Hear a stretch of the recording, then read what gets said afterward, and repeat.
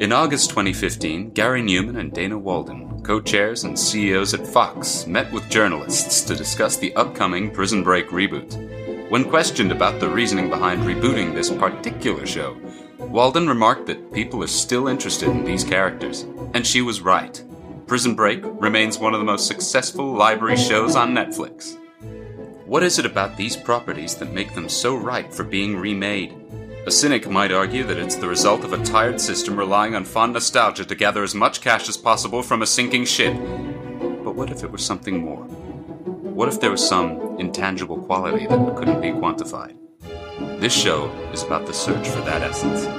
This is Still Interested for Curio.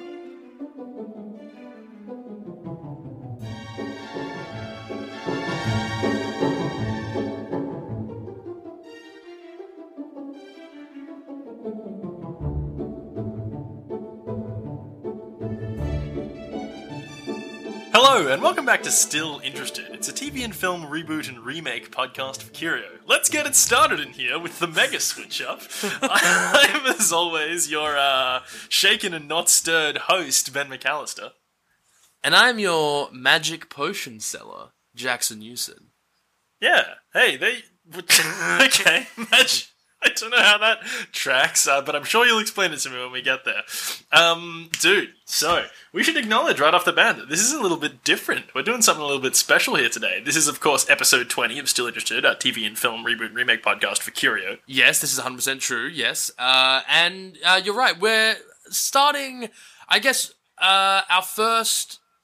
sub-podcast, a podcast within a podcast. Still Interested, Shaken Not Stirred, Part 1, where we're dipping through all the fucking James Bond movies. And when I say all, we're not going to do every single one, and we're not going to do them all in sequence. Like, we're not going to do James Bond and then do a next James Bond in 2 weeks. We're going to, do these as, a sub-podcast peppered throughout, in between other franchises. And we're going to address a couple of the different iterations of James Bond. Obviously, one of the most iconic remade franchises of all time, and I think it's pretty clear why, as hopefully we'll get to. In terms of setting up the audience as well, I think I should probably clarify where I'm at as a human being. This is important. Today I seem to have uncovered, that I'm coming down with the flu. And on the way back from uni today, where I spent pretty much the entire day working on stuff, I went to swing past my local pharmacy, given that it's 200 meters from my house, and nice, at 10 past 7, it was closed already. Classic Perth, am I right?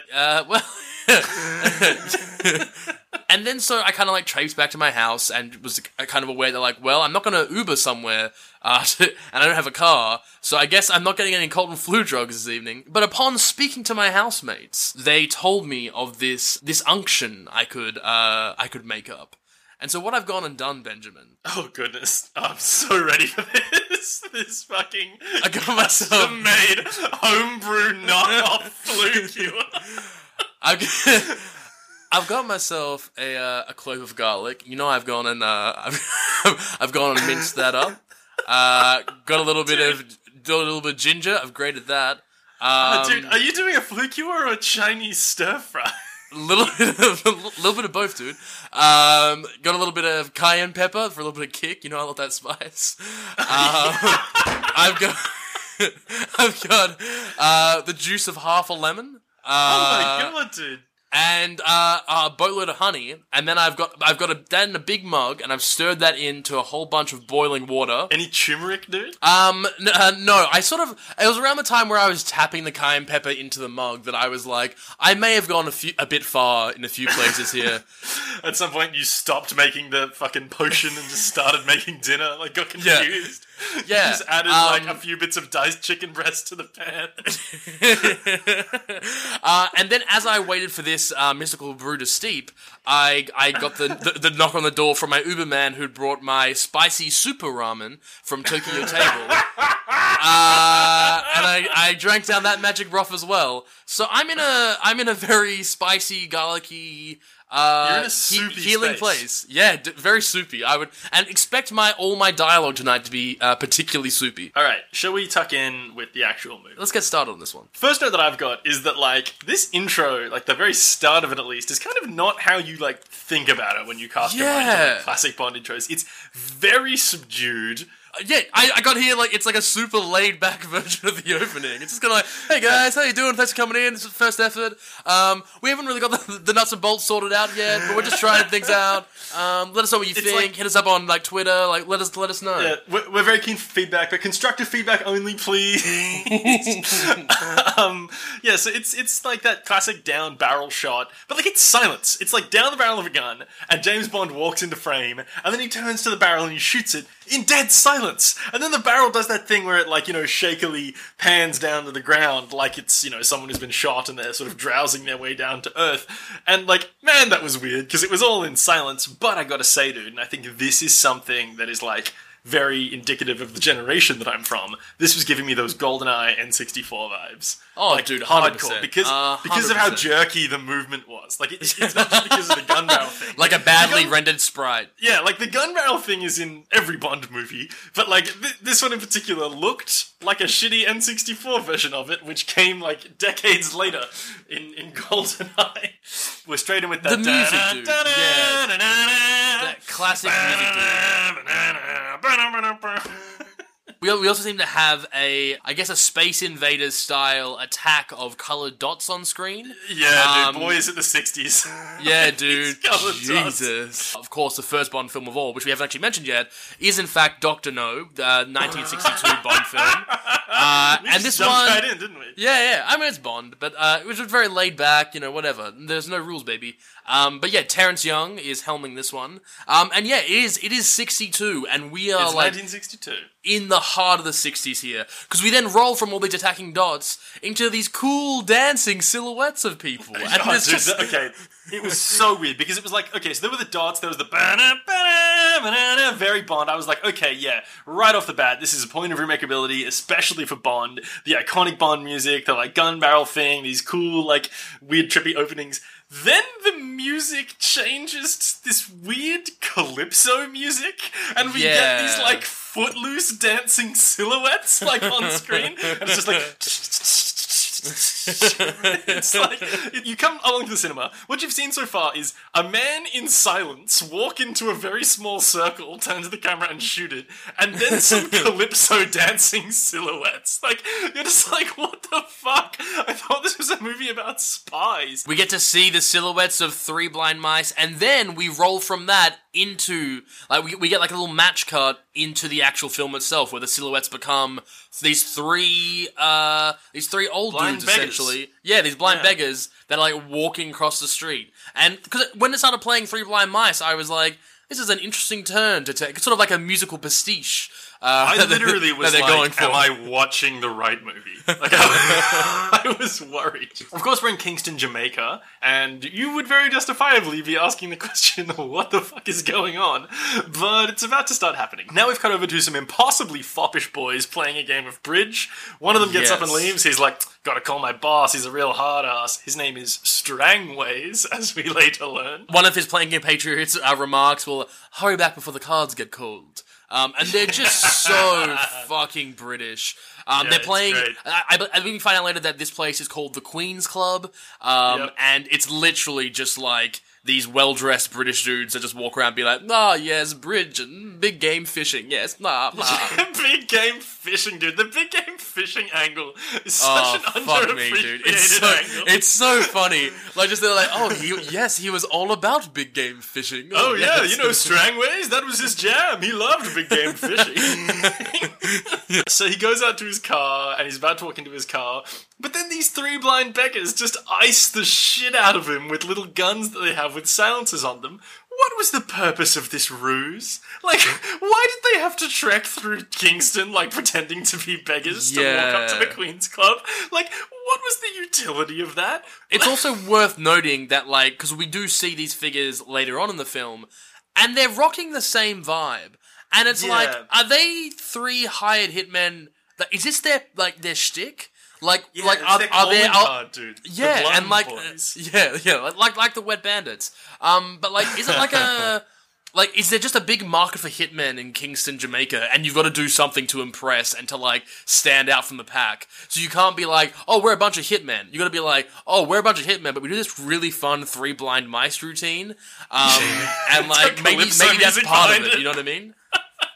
Yeah, I mean, it's all about building your personal brand within the scene. Exactly. Kingston, Jamaica. This is actually pretty ahead of it. Like, we're talking about, like, I'm talking about remakeability sort of thing, but that self-awareness of branding and that sort of thing, that's very 2018, dude. Yeah, it's and very I think, ahead of like, its time. very ahead of its time. Okay, so now we're somewhere else, which we later learn is Strangway's, I don't know, house or base of operations, and he's got a telephonist who's phoning someone, we don't know who it is yet, and she's like, yes, 660 107, loud and clear, and then she just gets iced by these same three blind mice. They show up in her windows, they shoot the shit out of her, the death looks really bad, because it is 1962, but God, I love the music. It's fucking just so hype, the music in this scene.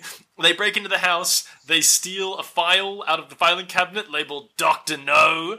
There it is. There's the title of the movie, man. It's right there. And You got it. They take the body away. And it's important to note they took Strangway's body away as well, so nobody knows what the fuck's going on. Now we get the first example of what I would say is this movie's perplexing decision-making about what they do and don't show you. Like, this is an hour and 49-minute movie. It gets along at a decent clip for most of it. Some of the things they decide to include, I'm just like... They make some choices here, for sure. We roll into this, control room. Control room for MI6 or something.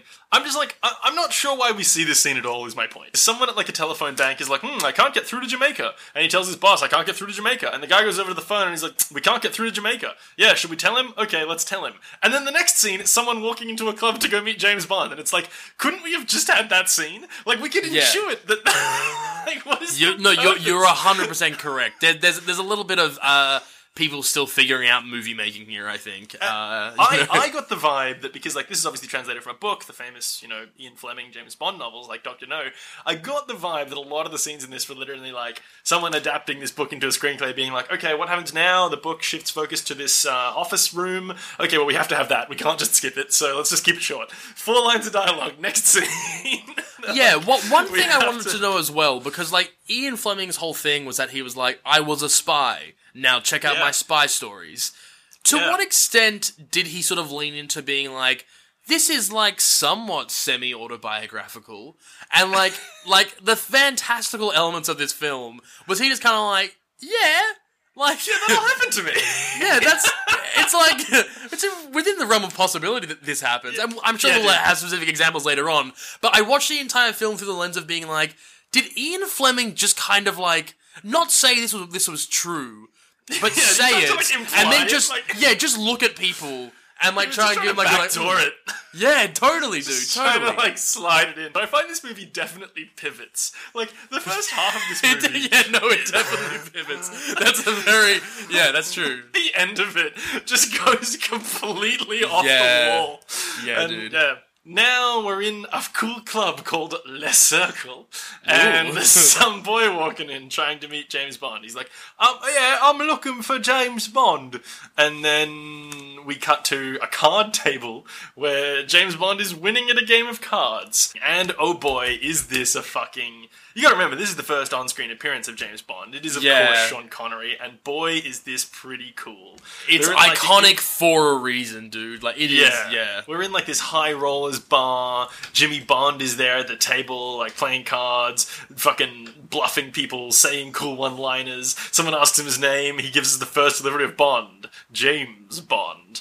And there's this lady in red on the opposite side of the table who he's playing against, and she seems to be very rich. Ultimately, this scene felt kind of pointless to me. Like, I felt myself wondering, like, is any of this going to come back? Like, I don't know about you, but I was like, is any of this going to be relevant? Basically, what it feels like is that Ian Fleming is a former spy who's written a wildly successful series of novels which have been faithfully adapted into a movie, and, like, they're aware of how popular the character is, and so they're just kind of like, yeah, check it out. Here we go. Because, like, there's a lot of stuff here where it's just kind of like, hey, and like, don't get me wrong, character work in a story, like, I'm all for it. But, like, the film really does pander to be like, God, he's cool. Oh, and like, he's the coolest boy. Yeah. He is cool. Like, this is very cool. When he says his name, the music comes in, like, and he's like, Bond, James Bond. It's very, very cool. He gets called away from the table, and this lady in red follows him. They have a little flirty exchange, and he's like... Sylvia Trench, I think you mean. Okay, the lady thank in you. red. I didn't get her name, so thank you very much for that. You know, I try hard with those. He suggests they play golf, and then maybe get dinner later. And I was like, ooh, you're a real romantic, aren't you? You really know the way to a cool woman's date. heart. Like, yeah, around a golf and a dinner? Wonderful. Yeah. At this point, I'd written down, I love that so much time is devoted to Bond just being a cool fucker, but I came to change that perspective later in the If this movie was made today, this scene where he's playing cards with the Lady Trench, and then he agrees to meet with her later, that's gonna be plot important. She's gonna turn out to either be a villain or save him at the end or something. Yes. Because that's just, narrative structure and economy of screen time. Yeah, totally. Or she becomes his reason to come home. They start dating and there's some emotional attachment. But no, it's another lady for James Bond, and then he just swans away essentially.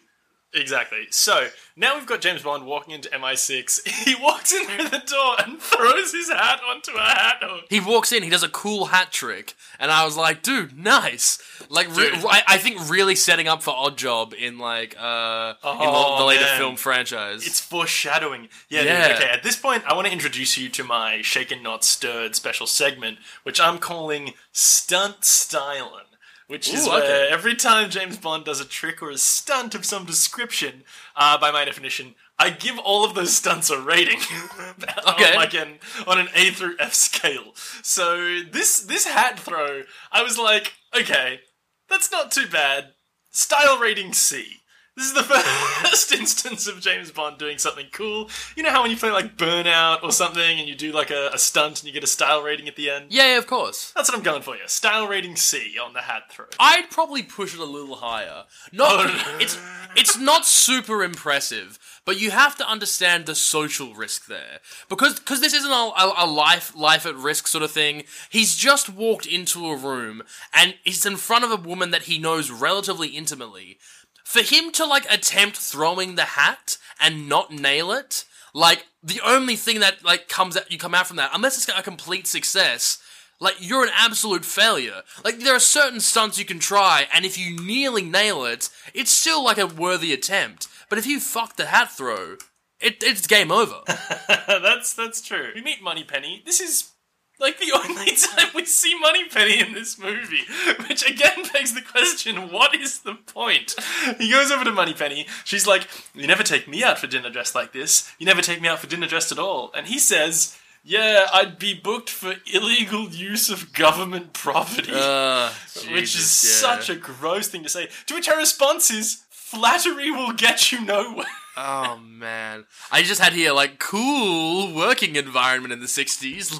Real cool. Because, he's literally, sitting on her lap and, kissing her forehead. And, obviously, this is, back and forth banter between the two of them. But it's also, a lot for this dude to just rock up and be like, your government property. And just, it sucks. Swans away. Is this meant to be M?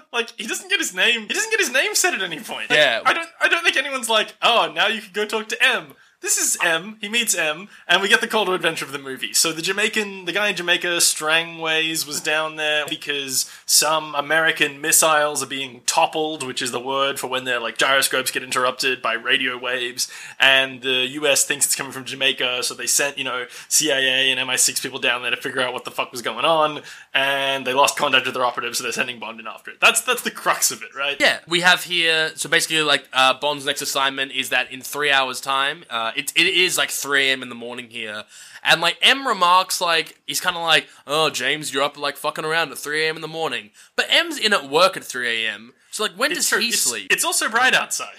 Yeah, it's that classic English weather, dude. You never know when it's gonna get yeah, 4 seasons in one day. Yeah, Eternal Summer is one of them, I guess. Yeah, Bond's heading on a plane to Jamaica in 3 hours.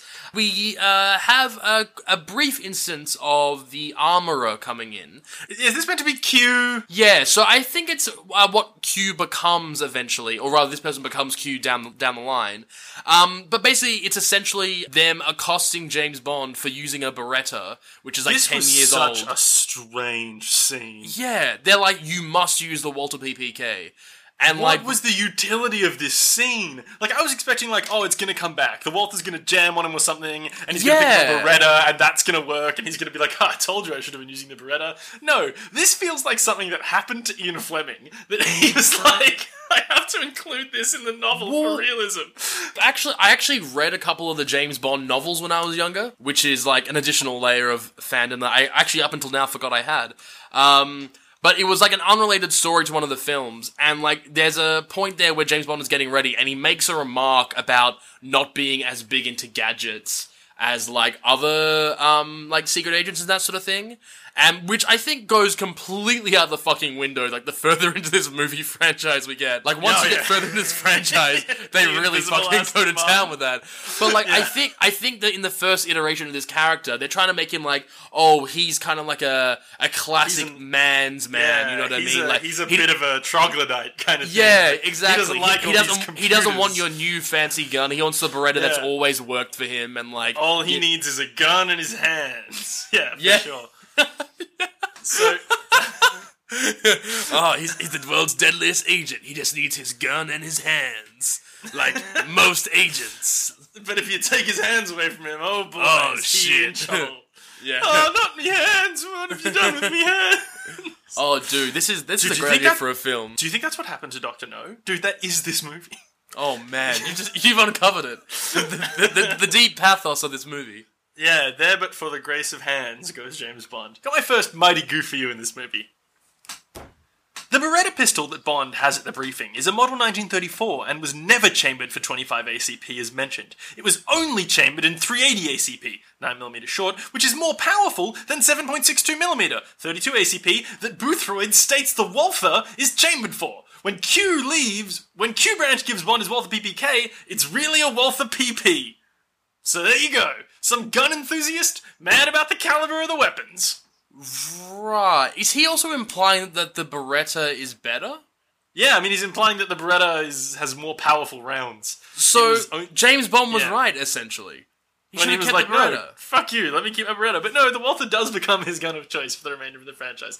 Yeah. I don't know. I don't know anything about that. Like, literally, this is just so alien to me. Fucking, you may as well just be speaking Greek. 25 ACP, 32 ACP, whatever the fuck. I don't care. So now Bond leaves with his new gun that he hates, and he's got no time for Moneypenny. As he's walking out, M's like, oh, Moneypenny, dispense with your normal bullshit. Mr. Bond's in a hurry. And he just leaves. Just walks straight out.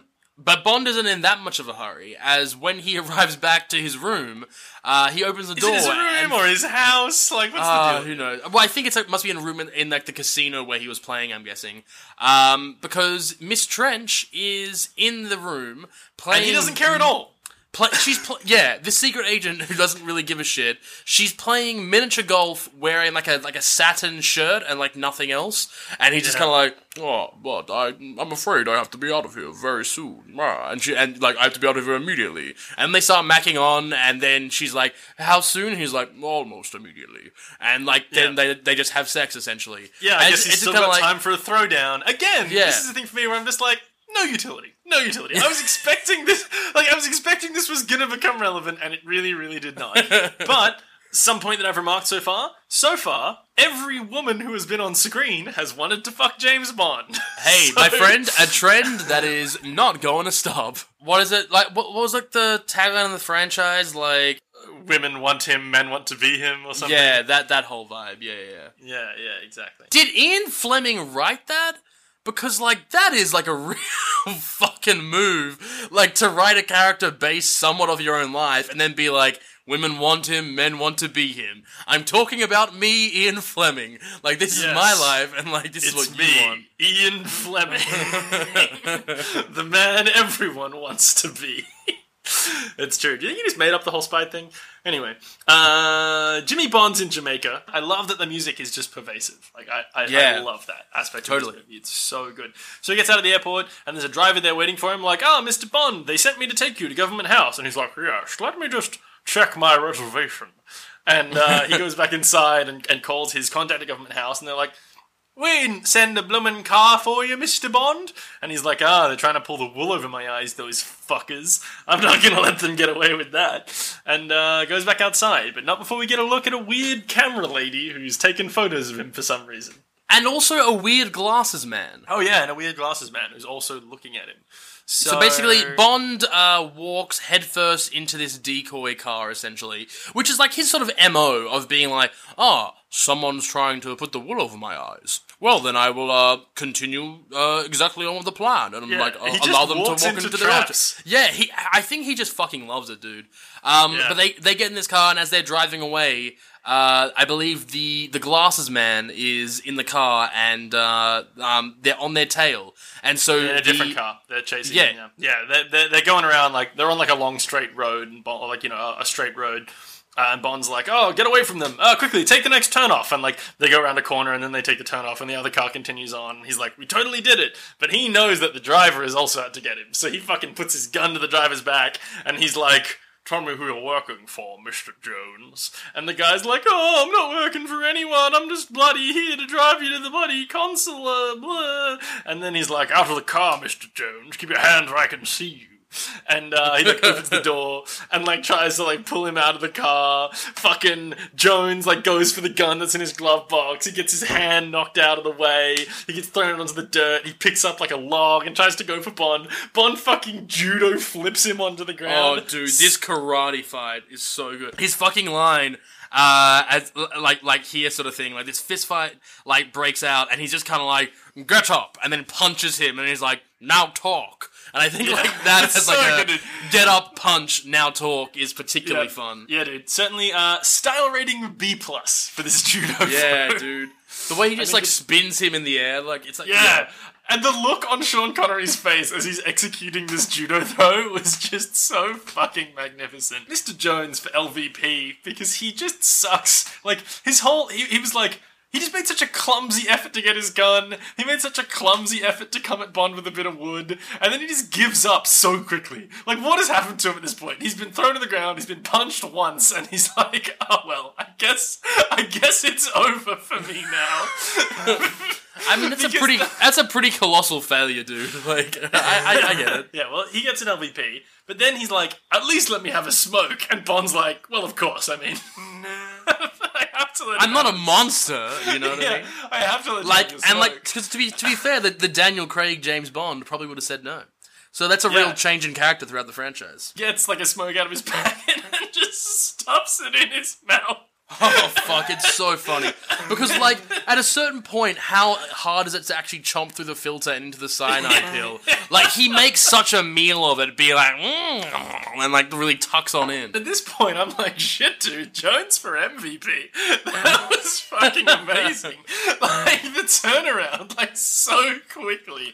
Part of the reason he got MVP for me is, like, he would literally rather die than give away information on his employers. Like, that's loyalty, man. Now Bond drives the car that is going to drive him up to Government House. He's got the dead body of Mr. Jones in the back seat, and he's like, Sergeant, make sure he doesn't get away. Fucking classic Bond one-liner. Yeah, classic as this fucking sergeant, like, realizes he means this guy is dead, and is, like, absolutely horrified that this guy rocked up. Like, we don't know that if he's ever been to Jamaica before, right? So, like, maybe he's just like, James Bond. and this guy rocks up and be like, make sure it doesn't get away, Sergeant. And it's like, oh, cool, you got like a prisoner here? Or, oh my god, that's a corpse. You drove a corpse here. And then the best thing is, nobody challenges him. Like, they don't ask him any questions. They don't try and stop him walking into headquarters. They're just like, oh my god. Yeah, they're just like, oh man, I want to be him though. Like, and all the women are like, I want to be with him. Yeah. Yeah. Do you reckon there would be like a better franchise if if it was like men want to be him and women want to be with him, if it was just like men and women want to be with him, and just like everyone James Bond met wanted to fuck him, and like it was this like horrifying conflict of interest where like no matter where he was going, like in all his dealings, everyone just kind of wanted to bone, and it was like this exhausting and horrifying existence where he was just like, leave me alone, let me be a spy. I feel like that's the premise for an SNL sketch starring Andy Samberg as James Bond. Well, thanks, dude. That was an original idea from me, so I think. Are you saying I got that Sandberg humor? Is that what Yeah, you're I'm saying? saying you've got that very Lonely Island vibe, dude. Oh, dude, I was thinking of like a theme song as well, like. Everyone wants to bone, and just like some funny sort of like musical pastiche, essentially. Man, this probably won't make the show, but apparently Andy Samberg is a really nice guy, and that fills me with actual joy. Yeah, I mean, People who work with him. dude, that can make the show. Like, I'm not. There's no grudge between me and Sandberg. Like, that wasn't like a Sandberg comedy vibe. Like, I'll keep it in the show. Like, don't worry, I'm not offended by that. Like, you can say you're friends with him. I don't give a shit. Like, whatever, man. Like, do you want him to host the show? I mean, I'll quit, dude. If you want me to quit, if you want Sandberg over me, dude, I'll step out, dude. Like, I don't want to say no way of you and Sandberg. I was more thinking we bring him in as like a third host, and like Right. like in season 2 he starts as like a side character, but then by season 4 he's eclipsed us both, and it's not called Still Interested anymore. It's called Still Sandberg. Yes, the same joke, the same. And the best thing is if he was here, he'd make the same joke too. It's just Yeah, that's that whole mental link. Very good. That's why he's a natural fit. Because We got that Sandberg humor, dude. That's our new. That's our new fucking franchise tagline. We got that Sandberg humor, and we'll just like post that all over everywhere. Check our Sandberg style out. Yeah. Yeah. So he meets the commissioner down in Jamaica, and the commissioner's like, "Yes, funny business with Strangways. He disappeared. What don't you know?" And Bond's like, "Did anybody else see him before he disappeared?" And the guy's like, "Oh, just the boys we were playing bridge with. Shall I introduce you to them?" And then it's like, "Yes, introduce me to them in a social context." And then he leaves. And again, this is one of those scenes where I'm just like, could have been a phone call. Could have been in the briefing. Yeah. Could have been like in his documents that he reads on the plane. You're going to this meeting that the commission has organised for you. Like, they could just save so much time. Yeah, you're going to the Queen's Club to meet the people who played bridge with it. Like, they were the last people to see him alive. Cool, Yeah, got no it. one would have questioned we rock that. up. Yeah. Yeah, so he goes to Strangway's house, and there's this investigator there. There's like a patch of red shit on the carpet, and he's like, "Ah, yes, that's a blood patch. Wow, fucking ace detective Yeah, over dude, here, man." so good. They're like, "Oh, the blood type's O positive," and he's like, "Oh yeah, that's her blood type, all right." Like, why does Bond know the blood type of the telephonist who worked for Strangways? You gotta wonder whether he's been down there before, and whether he's actually Dexter. Bond does some investigating at Strangway's house. He sees a picture of Strangways doing some deep sea fishing with like a Jamaican gentleman, and he's also got a receipt for a geologist. He's got a geology lab receipt. And that's all that's important from here. He goes to the hotel that he's living in, and something very, very cool happens, which is a man brings him a drink and says, "Medium dry vodka martini, mixed like you said, and not stirred." That's it, dude. That's the drink. That's the Bond one. It's the approximate title of this sub-podcast. Interestingly, Bond doesn't actually say that for like several movies. Yeah, He doesn't ever actually say it, but a couple of people say it in this movie. So I gave an MVP to the guy who made his drink just for making the first of this very iconic Bond drink. So Bond's in his room, he's laying some simple traps, he's putting a hair over the cupboard, he's putting some talcum powder on the fucking buttons on his briefcase so he knows if anyone's coming. He puts his gun on and he heads out. Gotta say, dude, counterintelligence shit, very remakeable. Dude, I always loved that shit. I love this. Did you ever, like, as a wee child, did you ever get those, like, do you remember when, like, there used to be, like monthly, like, magazines that would come that were about, like, something or other? Like, there was some that were about, like, building your own robot at home, and they used to, like, advertise them on the TV. There was, like, mail order, like, kits. Yeah. There was this, like, monthly subscription mail order James Bond magazine that, like, my brother and I had a subscription to as we young children.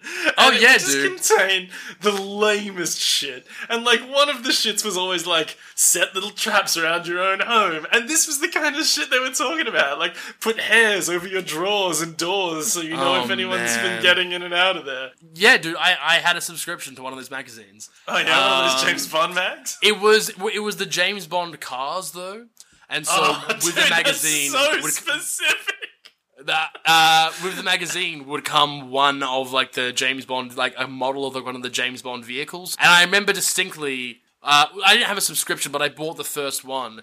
And I remember speaking to the newsagent there, and the guy was like, "Oh, cool! Like, yeah, we can get these in for you, but, like, are you definitely going to, like, actually buy them? Because we're not sure if anyone else is going to come through, but if you actually want them, we'll bring them through.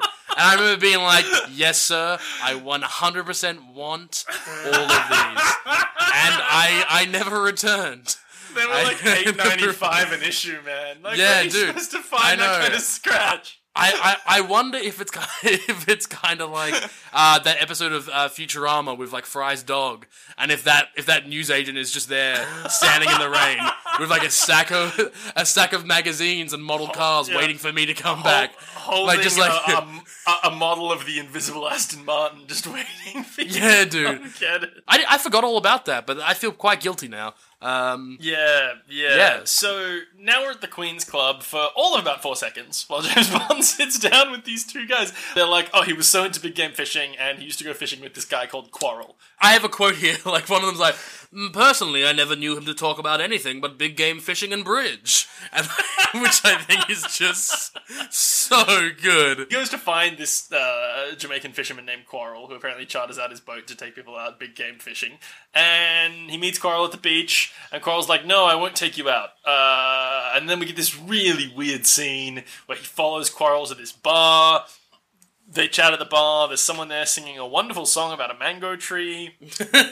Then he's like, yo, Quarrel, come talk to me in the back room. They go into a back room, and Quarrel and his friend try and jump James Bond. Yeah, basically, like, his friend, this random dude comes in, and Quarrel's like, be careful, that fella that fella wrestles alligators. He fights alligators. Yeah, and then James Bond immediately, like, kicks at Quarrel, knocking him over. And then flips this dude away from him, like, immediately, and like LVP to that guy, who, I'm very pleased to tell you, like, basically, like, that they get thrown off, and then Bond gets a gun to his back, and we meet here Felix Leiter, the CIA agent, who Bond was told about earlier in the film was, like, involved in this investigation. Who strips Bond of his gun, then immediately gives it back to him and says, oh, you must be James Bond, I'm the CIA guy. And leaves me begging the question, what was the purpose of all of this? Like, why did they go through this ruse? Like, why did he have to go down there, meet the fisherman, and Quarrel be like, oh no, I won't talk to you, take him into a back room, try and jump him, the CIA come in and they're like, huh, you're Bond? Cool, we're all friends. And Quarrel's like, sorry to spook you, Mr. Bond. Like, literally why? Were they just pranking him? Like, was it literally just for jokes? Dude, That's what I mean, because, like, Felix sort of says, like, oh, we saw you get in the car with the enemy, and we thought, oh, never mind. And I was like, dude, Felix, like, you were in touch distance. You could have just, like, gone up to me and like, yo, James, it's me from the CIA, Felix, you know. Like, they knew he was coming in. It's really bizarre. One thing I do need to point out to you, though, is that in this round of introductions we have here, we see an immediate switch from Quarrel of being this, like, shady, punchy kind of dude to being, like, the loveliest guy in the world, essentially. And it's being like, how you doing, man? So great to meet you. Super lovely. We then also get the name of our alligator wrestling friend who I gave an LVP to. His name is Puss Fella. Yeah, I also had his name written His down. name is Puss Fella. And Puss Fella. And I checked up on IMDb. It's Puss, Puss. That's his first name. And his last name is Fella. And like for the rest of this scene, Quarrel at a couple of times calls out to him and is like, hey, Puss Fella.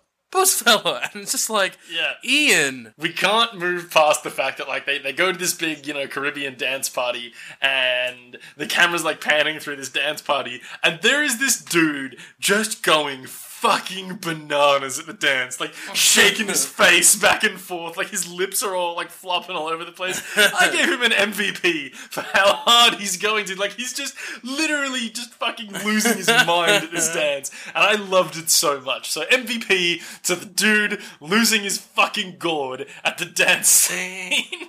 And then, James is talking to the CIA guy. They're telling him they haven't found out what might be causing the toppling, but there's one, like, cove they can't go to, which is called Crab Key. Oh, man. The photographer from the airport comes past, as you said, and takes photos of the party, and then James is just Quarrel. Like, Quarrel, grab her, and like Quarrel just like walks over, like grabs her, pulls her over, and they're like sort of like there questioning her, and very much like with the car driver, the chauffeur from earlier, she's like just not giving anything out. No, not interested. Quarrel was just kind of like, we don't get nothing out of this girl. Want me to break her arm? And Dude, says it so positively. Dude, just Quarrel is awful, man. Yeah, he's just kind of like, let me go, let me do it. I'm ready. I'm ready to break some arms. He's a man who can't be stopped. Except he is stopped, because James is like, who do you work for? She's like, I'm a freelancer. And they're like, yeah, whatever. So she breaks a flashbulb and fucking stabs Quarrel in the goddamn face. But he doesn't even react. He doesn't give a shit. And then she turns to them and is what is probably, like, the worst delivered piece of dialogue in this film. She's kind of like, you'll be sorry. You'll all be sorry. You're rats. And then she leaves, and we never see her again. Yeah, okay, and, so that, LVP, okay, that dude. last... No, I don't know about LVP for this woman. Yeah, fair enough if you want to give it to her. For me, LVP to the fucking writers. Because, like... totally, dude, yeah. You'd be forgiven for thinking this character is gonna be important. Like, maybe she's a spy for Dr. No. No, she literally never comes back. She was a red herring. Her entire purpose is to mislead you about some conspiracy that's going on. Anyway, from this scene we get another mighty goof, which is that Annabelle, which is this character's name, breaks a flashbulb on Coral's right cheek, producing a large amount of blood, but in subsequent shots there's no wound on his face. I don't think that's a goof. I think that's just a testament to Quarrel. Dude, his healing factor. It's like he's got a Wolverine healing factor. Yes, dude. I'm so glad you went there. Strangways was going into Crab Key and taking samples of water and sand and rock and bringing them to some geology lab. And Crab Key belongs to some Chinese dude named Dr. No, and he won't let anyone get there. So there you go. A hot lead for James Bond. James goes back into his hotel room. There's dudes out in the parking lot who are trying to shoot him, but they fail to shoot him because a truck drives by at an opportune moment. This was weird to me. These were two of the blind mice, dude. Yeah, this was weird to me, though, having James escape by a turn of luck, and then, like, correct me if I'm wrong, we don't see the blind mice again. Like, no. they make one half-hearted attempt to assassinate James Bond. They get interrupted by a truck, and they're like, well, he's unkillable. And that's just the end of it. I can only assume that, like, yeah, maybe the shame was too much, and they just also, like, tucked into one of those cyanide cigarettes. Like, that's just, immediately afterwards. I think maybe Dr. Noah's trained his employees to be a little bit proactive with, like, the cyanide cigarettes. Like, there are too many situations where they're like, well, gotta do it now. And like, maybe he should be too cautious, right? Yeah. So, okay, James Bond goes to the geologist office. We get a really needless interaction where he talks to the geologist's secretary. Completely useless. The geologist is like, no, those samples that Strangways gave me, nothing interesting about them, totally nothing weird about them. I'm not being shady. It's impossible that they came from Crab Key. Why would you even suggest that? And then James is like, okay, thanks, doctor, and leaves. And, like, at this point, I'm like, okay, Christ, I'm tired of hearing the phrase Crab Key. Bring me to Crab Key. I'm tired of hearing people talk about it. I want to see it with my own eyes. Why is it called Crab Key? Well, I wouldn't mind eating like a crab quiche at this point. Like, it's just like the words in my head the whole time. I'm getting hungry. The geologist goes down the docks, and he's like, bring me to Crab Key. And the guy who owns the boat's like, what? You know the rules. We don't go there during the day. And he's like, I'll take responsibility. Just take me to Crab Key. And he's like, okay. So they get on the boat. They go to Crab Key. He gets ushered into a very spooky room where a disembodied voice is talking to him. Dude, the spookiest voice. And the voice says some spooky stuff to him, which basically boils down to, you gotta keep James Bond away from here, and also, I told you he should be dead by now. Hey, go over to that table. And he ushers him over to this table, and there's a fucking tarantula in a cage. Yeah, and so I guess the plan going forward is that, like, he plants the tarantula, or I guess the venomous spider, in James Bond's room, to kill him. And, like, number one, questionable plan, but number two, like, questionable particularly because, like, they're okay with using guns. Like, if you can get into a room with the man, just use a gun. You could understand this if it was a stealth thing. Like, if they were like, oh, we want him to die and it looked like natural causes. Like, oh, you bit by a dangerous Caribbean spider. Okay, whatever. But they've already, like, violently murdered 2 government operatives. Like, they just straight shot the shit out of Strangways and, like, his telephonist. So, why are they now like, oh, it's all about a stealth takedown of Bond? So, now Bond is walking through the lobby, and there's some lady there who's like, oh, the car you requested is sitting in lot number 5. And he's like, oh, thank you very much. And then he walks away, and she just, like, stares at him and is like, damn, dog. Like, she's so thirsty for a bit of Bond. So thirsty. He gets back into his room. He realizes that all of his fucking tamper alerts have been triggered. The hair's gone off the wardrobe. There's fingerprints on the buttons on his suitcase. How fucking dangerous. And now he goes to bed. And you better believe that Tarantula's in his bed. At this point, I gotta note, inventive assassination attempts.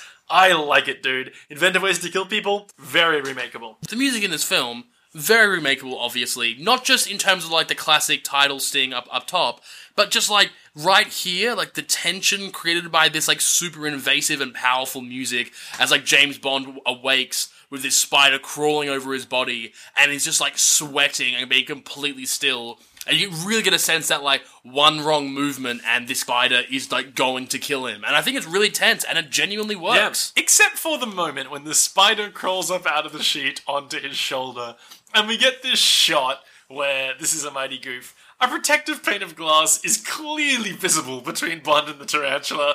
Bond can be seen squishing his arm up against it. Later, he moves his shoulder and the spider stays in place. So, like, what they've done is, like, they've got some stuntman to, like, have the tarantula crawling up his arm for, like, the down chest shots where it's, like, POV. But then for the shots that's, like, the shoulder, the tarantula up to, like, Sean Connery's face, it's clearly not actually in contact with his skin. Okay. It looks so bad. Like, I don't know if you noticed that, but it was, yeah, wow. No, dude, Then- I was in a flu haze, and, like, I was swept up in the magic of the movies. His escape from this, style rating D, dude. He flails out of bed, he walks over and hits it with his shoe a bunch of times. But dude, I mean, one thing to defend his style here, he manages to break through the fourth wall and, like, conduct the music with his hits. Like, the music moves in time to each time he crushes the shoe down. And that's pretty That fucking is true. stylish, dude. Now he goes back to Government House to get some files on Dr. No. He's like, what do you know about Dr. No? Talking to the Commissioner. The Commissioner's like, oh, we'll get you those. Oh, by the way, that box over there, it's a present for you. And he walks over and picks up a big box and starts walking out of the room. Then he turns around and he's like, can I get out that way? Which is just like, why are they showing you this? Turns out he wants to go out that way because that's the direction to the Commissioner's secretary because, you know, it's Bond and he can't not hit on the secretary. So he walks out through the front office and he's like, hey, how about we hang out later? And she's like, okay. Okay, so now he's in the boat with Quarrel, and he's got the Geiger counter, which, as it turns out, was the present that I guess got sent to him from back home. So at this point, I wanted to introduce you to my second Bond-specific game, in addition to style ratings. I wanted to introduce gadget ratings, because as I said up top, like, the gadget aspect of Bond and, like, kind of the wacky stuff is, like, one of my favorite parts about the franchise.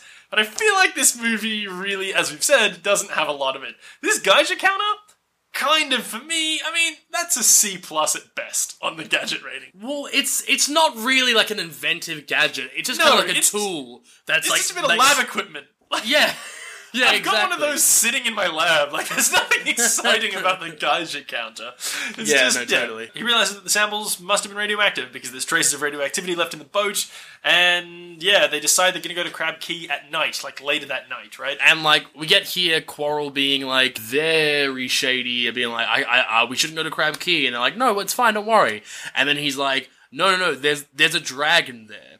And then, like, Yeah. Felix is just straight up like, native superstition. This And, was like, bad, man. yeah, we don't really want to dwell too much on this, but this is where you're kind of like, this film today, Yeah. oh no. Yeah, no, it's important to call it out. It has some absolutely garbage fucking colonialist vibes. Like, no Yeah, question. very much so, very But, much so. Yeah, this is one of them. It gets really explicitly bad later. So the secretary who was just hitting on calls him and is like, come to my house, Miss Taro. It's important to note that it's Taro because, okay, I didn't want to get to this right now, but like, Yeah. she's meant to be Asian. Yeah. And like And- it's not even so much an attempt at like say like Yellowface or something like that. Like Yeah. Like, I know It's- this film has been criticised for Yellowface for reasons that, again, become clear a little bit later. Yeah. But This time, it's just kind of like willful disbelief, where they're just kind of like at one point she says to him, I'll cook you a Chinese dinner. Yeah, exactly. If she hadn't said that, there would be nothing to tip you off to the fact that this character was meant to be Chinese. because she's so spoiler distinctly alert, Western. Like, the actress is not Chinese, no. She's a British actress. Like, she's just not Chinese. And what's more, there's no reason the character has to be Chinese. They just decided to get a British actress to play an arbitrarily Chinese character. And, like, the only reason you know she's Chinese is because at one point she says, I'll make you a Chinese dinner. Like, and she's got some makeup to make her kind of look maybe vaguely Chinese. It was just perplexing. it's Like, so bizarre. he gets some directions on the phone from Miss Taro, and we get this really weird scene where she's like, it's straight up this road, left on that road, right on this road, straight up that road. And, like, she's lying on her bed, and, like, it's this weird, like, fade out on her, fade up on Bond driving, but she's still giving the directions. Like, I don't know, it just felt like a really weird cut to me. Like, you Yeah, could have had her totally. just being like, come over, I'm waiting for you. Cut to Bond driving. Like, we didn't need the directions on how to get to her house. Again, that whole thing of like, why show that? So now he's driving, and as you were saying, he's got a dispatch with some goons on the way, because a hearse is chasing him. Are we meant to intuit that these are the three blind mice? Like, I have no idea what this was about. There's like Who this knows? there's this weird car chase scene where Sean Connery is doing, it's like clearly in front of a green screen, and Connery is just doing way too much steering. Like, he's doing that thing and, like, driving in front of a green screen where he's just, like, moving his arms back and forth, like, really hard while the car's going straight. Like, it just looks so clearly fake. And, he eventually evades them. There's, like, a big, like, I don't know, crane / like, digger on the road. And, like, Bond drives his car, like, under the hoe of the digger. But the hearse has to, like, steer out of the way. They fall down the hill. And there's just these gratuitous explosions. I gotta say, dude, that escape, style rating C- for Bond, and an absolute F for the driver of the other car. Because he just ramped the hearse. Like, rather than slamming the brakes, rather than turning to the right, so maybe he'd crumple his car on the hill, he just drives his car straight off the hill, like, down, like, it explodes, there's fire everywhere, and then, like, Bond gets out of his car, the guy who was driving the crane comes out, and he's like, what happens? And Bond goes, I think they were on their way to a funeral. For me, that was one of those lines that, like, in another Bond movie, he could have said, I think they're on their way to a funeral, and then you just get, like, like, I was just totally ready for that. That was one of those total Bond lines, but it did not occur. So, James shows up at Miss Taro's house, and she's surprised to see him. Obviously, she thought he'd die on the way. She's just getting out of the shower. Bond, like, takes one of her towels from her while she goes to get, like, changed. Yeah, She he walks pretends away. to like eat it as well. Is the weird thing. It's so He kinda, like- gross, dude. At first, I thought he was going to like just sniff it or something like that. And I was like, "That's pretty gross." And then he actually opens his mouth and puts the wet towel in his mouth as if he's like a hungry boy. It was so gross, dude. Like, he just, like, licks her towel, and I was like, what is the utility of this? Like, can you imagine, dude? Can you imagine, like, some woman, like, comes out in a towel, you get the towel, and you're just like, better lick that. I mean, unless he has like a miniature Geiger counter maybe on his tongue, and he's Yeah, like and he's trying to testing see if for like she's- radioactive material. See if she's been to Crab Key recently. So stupid. So he goes back into her room. She's on the phone to someone. She's like, yeah, I don't know why he's here. I'll try and keep him busy for a couple of hours. And then as he walked in the room, she's like, oh, I must go now. Farewell. And just, like, so obviously being awkward. They have sex, I guess, because, you know, what else is he going to do to keep Bond busy? He clearly doesn't have anything else on his mind. God. And he's like, oh, I'm hungry. Let's go out for dinner. And she's like, I'll make you a Chinese dinner here. That's the thing we talked about before. He's like, just forget about it. Let me call myself a taxi. And she's like, why do you need a taxi? Didn't you drive? And he's like, no, my car wouldn't. This scene is so weird. Like, I'm playing through my mind, like, what is the purpose of all this? Did Bond know she was trying to kill him? Does she know that Bond knows? Like, did she not see him pull up in his car? Like, his car was right in front of her front door, but she still buys his story about coming by taxi. Yeah, it is weird because, like, James is entirely aware that she tried to kill him at this point. Right, so that's what becomes clear. He's aware she tried to kill him, and he still had sex with her. It's a strange attitude on life to have, I think. He could have just arrested her. Like, he's far physically superior to her. He's got a gun. He's a highly trained spy. He knows she's trying to kill him. Instead of just arresting her, he's like, first I'll have sex with you, then I'll arrest you. Like, Imagine that in the context of any other officer of the law. The taxi that he called was actually, as it turns out, someone from Government House or something, some military or intelligence person, it's not clear. They rock up, he throws her in the car and he's like, take her away, boys. And she's like, what? And then drives away, and that's the last we see of Miss Tarot. He just has her arrested. And so he sort of sets up shop there, and he does a, oh, fuck, he plays dude. solitaire, dude. Fuck, dude. We have to go back just very briefly. Okay. Because, like, there's a quote here which I just cannot miss, which was, like, as Bond sits down, and, like, as him and Miss Taro about to have sex, he undoes the back of her dress, and she's like, what are you doing back there? Like, what are your hands doing back there? And then he looks at her, raises his hands in front of her, and is like, look, no hands. And then goes in to kiss her, which was just... like, the most, like, look, ma, no hands. Like, I was just like, oh, fucking hell, dude. So, it turns out the reason he's staying there and playing solitaire with himself is because he assumed that the geologist, Dr. Dent, was going to come. Because I guess he now knows that Dr. Dent's working with them because he didn't tell him about the fact that the samples are radioactive. And, of course, Dent does come in. And not before Bond has very craftily gone ahead and done a fun little prank by setting up the pillows and cushions as if he were he were asleep in the bed, which I think is just great. A very cool trap for him. Traps, highly remakeable. We can't miss that point. I mean, I would even go so far as saying it's a prank, dude. Like, I think, like, and traps. Yeah, very remakeable. Well, we know pranks are always remakeable on this show. Stunts are always remakeable on this show. So yeah, I think that makes sense. All right, let's refer to throughout the rest of Shaken Not Stirred. Let's refer to any time James Bond lays a trap as a prank. Yeah, I think it's a lot of fun. These are Bond's pranks. So Dent comes in, shoots the shit out of the pillows that James Bond is, laid as a prank trap.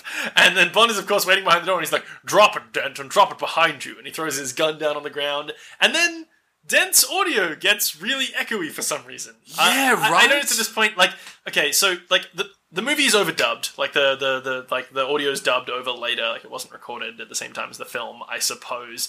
And for some reason, the audio quality in this particular series of shots is just awful. I have absolutely no idea why. But Dent is like, I'm not going to tell you anything, Bond. And then he picks up his gun and tries to shoot Bond, but he can't because his gun's empty. And Bond's like, that's your Smith & Wesson, and you've had your 6. And then he just murders Dent! He doesn't even try to get any more information out of him. Like, Dent's no longer a threat to him. Dent doesn't have a gun that works, and Bond just kills him anyway! Like, he could have just been like, okay, so you're fucked, you acknowledge that now. You may as well tell me what you know. Instead, he just kills him! Dude, it's a hell of a line, though. You have to admit. It's an awesome line. It's also a Rain Man bullet counting thing, no question. But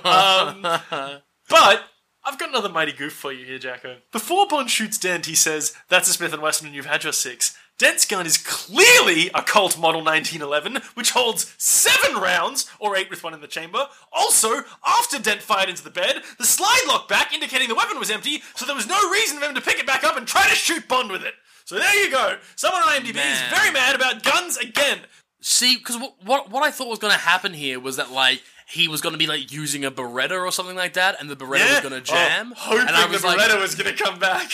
Yeah, yeah, exactly. I like a hopeful child. I was like sitting there being like, "Oh God, like what's for Christmas? Like, is it a Beretta joke? Did you do it? Did you nail the callback? No, because that would have been so easy. Like for him to fire the gun to jam and be like, using a Beretta, I see. You should use like a Walter PPK and just like cap. Or, you know what I mean? Like some like callback.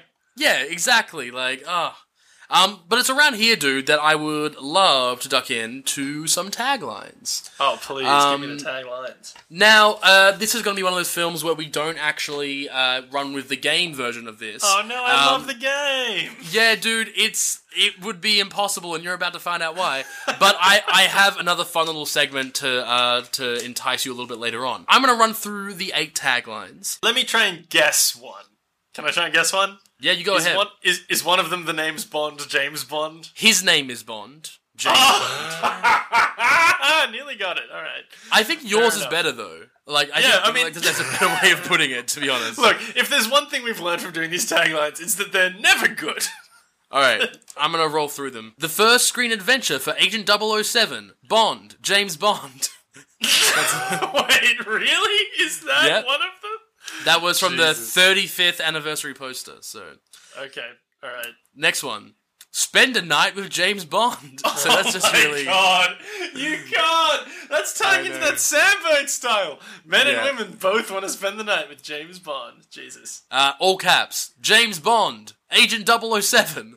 Which is, no. These are so bad. These might be the worst ones. Miss Honey and Miss Galore have James Bond back for more, which doesn't really make sense because, this is Pussy the Galore's first not in one. this movie. Yeah. Pussy Galore's not in this movie. What the fuck is that? So this is it's a retrospective. It's a retrospective where they're considering the whole franchise, but it implies that it's a team up from those 2 Bond girls when this is in fact the very first Bond film. Yes, and only Miss Honey is in it. Is it Miss Honey and Miss Galore have James Bond back for more? As though this is oh my god. Okay, keep going. The first James Bond film adventure, which I think is descriptive. You can't deny that. That's true. Better than the last one. Now the final 2. 007. The 00 means he is a license to kill when he chooses, where he chooses, whom he chooses. Okay. Yeah. Some weird, God... What is it? God syndrome... God complex vibes. Real omnipotent sort of, totally. Now, meet the most extraordinary gentleman spy in all fiction, James Bond, Agent 007. Okay, I like these taglines better than a lot of other taglines you've dealt with because at least they're, accurate. At least they describe what's happening in the fucking... every single one of these taglines, bar one, has James Bond in the tagline, other than the second last one I read out, which was the 007, the 00 means he has a license to kill, hence why it would have been literally impossible to play the game, because I was thinking about, I was there's just no way to thread this, where it's kind of I know that one says James Bond, but maybe it's made up, you don't know. Yeah, maybe that was... an Andy Samberg parody of James Bond. Okay, so now they're getting ready to go to Crab Key. Felix Leiter and James Bond and Quarrel, they're all getting ready, and Quarrel's oh boy, there's a dragon there, and I'm afraid of that, because I am a colonial native. So they get on the boat, they avoid superstition and fear, and they make it all the way to Crab Key, and Bond decides to camp out for the night, goes to sleep, and wakes up in the morning to some singing coming from the ocean. And oh boy, this is an iconic-ass scene. He looks out, over the log he's sleeping behind, and there's the beautiful Miss Honey Rider coming out of the ocean. Singing a little song about mango trees and carrying some shells.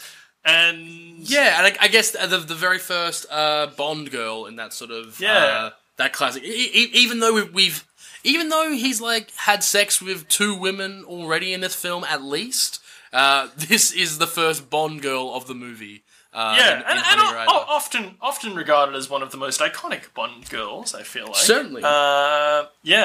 Honey Rider, reasonably famous. Cool name, as most Bond girls tend to have. Interesting thing about Honey Rider, though, which this is a mighty goof, sort of, and also just a strange thing about the way they made this movie. The actress who plays Honey Rider is, saying the actress is kind of misleading, because the body is Ursula Andress, the voice is a different actress, and the singing voice is a third actress. So, like, The Honey voice is Rider- a different actress? Yes, the voice is dubbed over by Nikki Van Der Zyl, and the singing is done by Diana Copland. So, 3 actresses came together to embody Honey Rider. Well, yeah, she's 3 times the woman, but like, why? I don't understand why that would have. What was wrong with Ursula's voice? Oh my god, dude. I've just clicked onto Nikki Van Der Zyl's Wikipedia page, and this is what it says. Nikki Van Der Zyl is a German voice actress known for providing the voice of Honey Rider in the movie Dr. No. She also revoiced all the other female voices in the movie, except those of Miss Moneypenny and Miss Tarot. Every female character, except for Moneypenny and Tarot, is spoken by Nikki Van Der Zyl in the voicing. That's Sylvia Trench. That's, I guess, the fucking telephonist early on in the movie. What the fuck? Why did they do that? Why did they replace all their voices with Nikki Van Der Zyl? Dude, MVP. Oh, it's gotta be. She fucking voices like 30 characters. That's fucking insane. But anyway, the mighty goof here is that when Honey Rider is introduced and emerges in the water singing, there's one shot in which her lips aren't moving as she sings. Okay, whatever. I'm all about fucking Nikki Van Der Zyl now. What the fuck? We've got James. He approaches Honey. She's like, leave me alone. And he's like, it's cool. I'm James Bond. And she's like, okay, whatever. My name's Honey Rider. She immediately says, what's so funny about it? He didn't laugh, even a little bit. He wasn't like, haha, weird name. She's like, my name's Honey Rider. He's like, okay. And she's like, what's so funny about it? Yeah, Like, I guess she's just insecure. Immediately, they get strafed by a boat, which has, like, machine guns on it. They're driving past, they're, like, shooting at them, and, like, Quarrel and James and Honey all hide Oh in man, the ditch. this boat, the captain is so ineffectual. Like, he's on a megaphone and he's trying to, like, call out to these intruders and, like, get them to come out. And after, like, failing enough at first that they actually fire their gun on them, he then stops and is like, you coming out? You coming out? Well, all right then, but we'll be back. We'll and be then back, you better believe we'll be back. they zoom away, and I was like, what the fuck, dude? Like, Yeah. They zoom straight away. Hiding in a ditch as a stunt, very unstylish. C-. So, now we get Bond and Honey and Coral just spend an inordinate amount of time trekking around Crab Key. Coral was like, there's a dragon. And Honey's like, it's true, there's a dragon. I've seen it as well. And Bond's like, what the fuck? Why would there be a dragon? Dragons aren't real. And she's like, how do you know? She proceeds to say a couple of amazing things. dude, I have the full quote here, and this leads into my next segment. What Honey Rider says, these next few sentences, is about the most bonkers thing I've ever heard in a film ever. But Yep. she turns to James Bond upon him saying that dragons don't exist. And she's like, what do you know about animals? Did you ever see a mongoose dance? Or a scorpion with sunstroke sting itself to death? Or a praying mantis eat her husband after making love? Now, there's lots to unpack there. Like, number one, the concept of marriage between insects. I think that's and making particularly love, fun. also. The concept of love in insect minds. Yeah.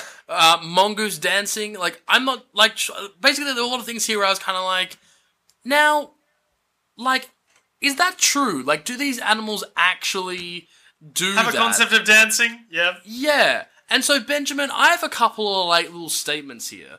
And I want you to please. give me a true or false. And they're about animals. Yes, dude. This is very like our defunct SciComm show. Yeah, give me- dude. give me- Yeah. give me, So they're true or false. I'm just gonna shoot a few at you. Number one, tarantulas transform their prey into a liquid smoothie and drink it with their straw-like mouth. True or false? Okay. I've definitely heard that before. I don't know if it's true, but the fact that I've heard it before leads me to say true. Correct. The Loch Ness Monster is a protected species. True or false? Okay, that's interesting because the Loch Ness Monster is not real, but I would believe that like the Parliament of Scotland is like a fun tourist thing. We're like, oh yeah, protected species. So I'm gonna say true. Under the provisions of the 1912 Scottish Protection of Animals Act, that is 100% true. Flamingos are pink because of what they eat. Oh boy. I feel like that's also something I've heard, but that seems like an old wives' tale. So I'm gonna say false. True. Their color comes from a shrimp-like Hey. crustacean, and Yeah. in captivity, they lose their pink color if their diet is not supplemented. Hey Jackson, are they all true? Is this the game? Is this a bunch of animal facts? It's a shame because most of the fun ones are actually true, which is a real shame. It probably makes sense, really, but like, yeah, it's maybe a failure of the segment in a lot of ways. But like if all you're getting out of them is like the interesting facts, and I think that's the important thing. Hey Jackson, let me hit with you with some fun animal facts that I know to be true. Did you know that owls never shit? Really, Benjamin? Yeah, dude, that's. Do you think that's true or false? I think that's probably false, dude. If I had to tell you the truth. No, dude, that's science. Yeah. Or did you know that rhinos, every rhino dislikes the works of Rudyard Kipling? So. Oh shit! I mean, I can get that, dude. I think that makes a lot of sense. Although this is a nice memorial episode for that. Did you see the whole thing about that? The lost male white rhino is dead? Yeah, dude. No, this is our memorial episode, so this is... listen, we really buried the lead, but that's what this episode's been all about. Honey's like, I know a cool hiding spot, and they're on the way to the hiding spot, fucking heading through the trees, they get in a little lake, and then the army, I guess, shows up to track them down, and Bond's like, everybody, quick, and he cuts some reeds, and does a fucking Robin Hood thing, where he gives everyone a reed, they're all hiding under the water, breathing through the reeds. That is a stunt, dude. I love it, because I love that Robin Hood film, so that is an A stunt for me. One of the best stunts I loved in it this as well. movie. So, like, the dogs leave, and most of the people leave who are chasing them, and then there's one guy left in the swamp. And he, like, walks past them, and Bond gets up and, like, strangles him, like, very Last of Us stealth takedown style, and just, like, puts him in the grave. Yeah, dude. So Last of Us. At this point, I've got a little mighty goof for you, which I actually agree with. After the last guard passes them while they're hiding in the river, Bond emerges from his hiding spot to kill the guard from behind with Honey Rider's knife. She asks him why he killed the guard, and Bond says because he had to. However, the guard had already passed their hiding spot and was unaware of their presence and could have easily just stayed hidden under the water as they did when the first group passed with the dog. Bond literally killed that guy for fun, dude. Like, that changes your perspective on Bond in this movie. I completely agree. There was no need to kill the man, but, he did it anyway. They're then all hanging out, and yeah, it's just all this shit where they're just trekking through the jungle. It's completely like time-wasting shit. But we get a little bit about Honey Rider's backstory, where she's like, I've lived just about anywhere where there are shells, because like she's just obsessed with shells. It's the only thing she wants. She can't get enough shells. Her dad's a marine biologist and was studying shells or whatever. She also mentioned earlier on that because she was collecting shells, and the reason for it is that they sell for like $50 back in Miami, which at the time is like $400 essentially. That's so much money. That's for these a Jamaican lot of shells. money for shells. Yeah. Yeah. So she believes Dr. No killed her dad because of reasons that aren't clear. She also learned everything she knows from an encyclopedia. She started on A and now she's all the way through to T. She is very smug for someone that hasn't gotten to. She hasn't finished the encyclopedia. Like she's like, I bet I know a whole lot more things than you, and like. But, like, surely, like, Bond's probably like, yeah, but, like, do you know what a zoo is? Or a xylophone? Or, like, any of this basic shit? Like, you have no awareness of that? Like, yeah, no, exactly. She also tells us that she once murdered a man with a spider. And at this point, I'm like, man, this character is fucking weird, but also very cool.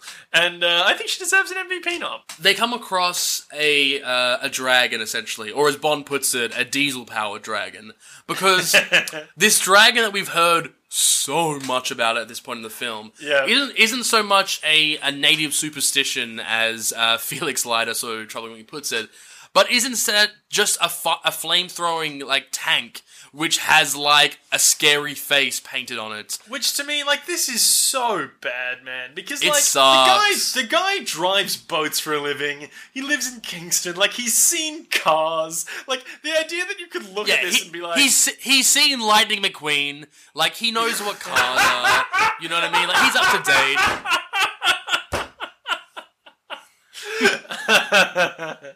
But the idea that you could see this thing and be like, oh, it's a dragon, not, oh, you know what that looks like? A fucking automobile that shoots fire out of the front of it. Bond's like, let's shoot the shit out of it, Quarrel. And he and Quarrel, like, hide in different spaces, and they both shoot at it as it approaches, and Quarrel gets fucking roasted by the tank. Done. Just absolutely burnt to death by its flamethrowing capability. Dude, gadget rating? S+, dude. This Oh, tank dude, is nice. amazing. Like, it's not Bond's gadget, but I'm just like, at this point, this is what I was talking about before. This is where the movie pivots into, like, wacky nonsense. But I'm honestly Yeah. so glad for it, because it's been so boring for the last 20 minutes where they're just trekking around in Crab Key. And now some weird, wacky shit is happening. We've got a bunch of dudes in hazmat suits pouring out of a tank that shoots fire, which is an extremely cool prop. I just love all this wacky shit. It's highly, highly remakeable. They apprehend Honey and Bond, and they just kind of like, there's a bit of a fight, but essentially they get dragged away. Some very lackluster fighting. Yeah. They get put into a lab, and they essentially get, like, decontaminated, essentially, because there's, like, they've been in contact with radioactive material. I think, like, Yep. it's in the water that they were splashing around in. The which implication is it's it's in Crab Key, I guess. Yeah, it's not really addressed though, but like I'm not sure in terms of like Geiger counters and shit. Like, but like they sort of come in and like James Bond has a read of like 88, and I'm not sure at what point radiation like really starts fucking with you. But like if it's all like radioactive and they've been like splashing around in it, like can he not have kids now, or like is there any consequence to that? Yeah. I mean, like, the biggest question is 88 what? Is it becquerels? Is it megabecquerels? What's the fucking... Is it grays? Is it sieverts? Or maybe miles per hour, who knows? But basically, Honey and Bond are immediately stripped off and just put through this decontamination sequence, which is just them, like, on a travelator, like, just getting, like, scrub, like, just getting, like, Just having a blasted nice with water. shower. They're like, take all their clothes off, and Bond's like, do the girl first. Yeah, which is, We- like, okay, sure. They're like, we give the orders here, you fuck. And he's like, yeah, but somebody take my cuffs off, because he's cuffed. And he's like, you, come here. And he like gestures someone to take his cuffs off, and they just do it. I'm like, who's in charge here? Why are they listening to Bond? But yeah, they get hosed down, they do some stupid decontamination shit, they put in these robes, and now they walk into a very cool lobby. It's a really strange vibe here. They walk in, and all of a sudden, it's like they've stepped into this like 5-star resort, and these people are like taking care of every last element for them. They go up to Yeah, their they're room. like, oh, there's all this Mr. dope Bond. stuff. There's clothes for them. Like they have their There's sizes tea and laid shit. out, there's coffee, they're like, we've been expecting you. Like, at this point, okay, so they're in the villain's lair, right? And the villain's like set up a little hotel for them. I just gotta wonder, like, why go through all this rigmarole? Like, what is the utility of this? Yeah, it's really fucking strange. Essentially, they're told that Dr. No wants to meet them at dinner, and they're like, yeah, of course, it'll be a pleasure to go down, whatever, we'll go check it out. They go in there, and as they sit down, and they're sort of like talking quietly because they're aware that like the whole place might be bugged. They have a bit of coffee, and then Honey starts just like going like faint, essentially, passes out.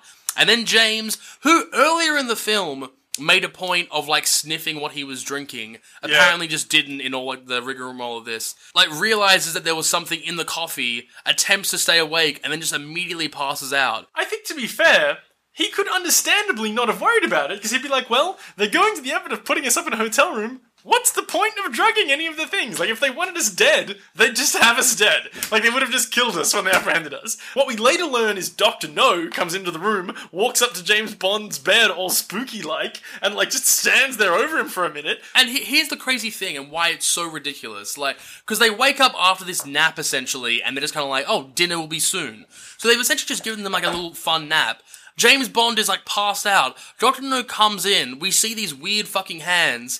He grabs James Bond's blankets. Yeah. Just kind of, like, lifts them up and inspects. Like, is Yeah. Dr. No checking on his dick? Like, because that's don't know, man. legitimately what it looks like. It's like, it's like fucking that Steven Seagal movie where that, like, nurse, when he's in a coma, and, like, in Hard to Kill, the nurse, like, lifts up when he's in a coma, like, his sheet, looks down at his dick, and is like, huh, pity, you've got so much to live for. Like, it literally was like that. Somebody please explain it to me if it makes sense to you. Maybe the whole rest of the movie is meant to be like a coma dream that Bond has because he's actually still in a coma the entire time. Maybe the entire film franchise is a dream. Maybe it's an Inception type thing. And then like in the next movie, dude, can you imagine if in the next movie he like wakes up and it's back in the middle of Dr. No? And like whoever Bond is playing Bond and he's like in Dr. No's lair? Like that would be fucking incredible. Dude, can you imagine if it's like Idris Elba or whatever? Yes. And he just wakes up and he's like, whoa, I had a dream that I was a whole bunch of white guys for like 50 years. Like, that was crazy. And then it's just ba-da, ba-da, credits. Like, That's the end of the new first Idris Elba James Bond movie. That's very good, dude. Yeah, I'd be into it. And it just sets up like now they're going to redo all the movies, but Bond knows everything that's happening because he's lived it all before.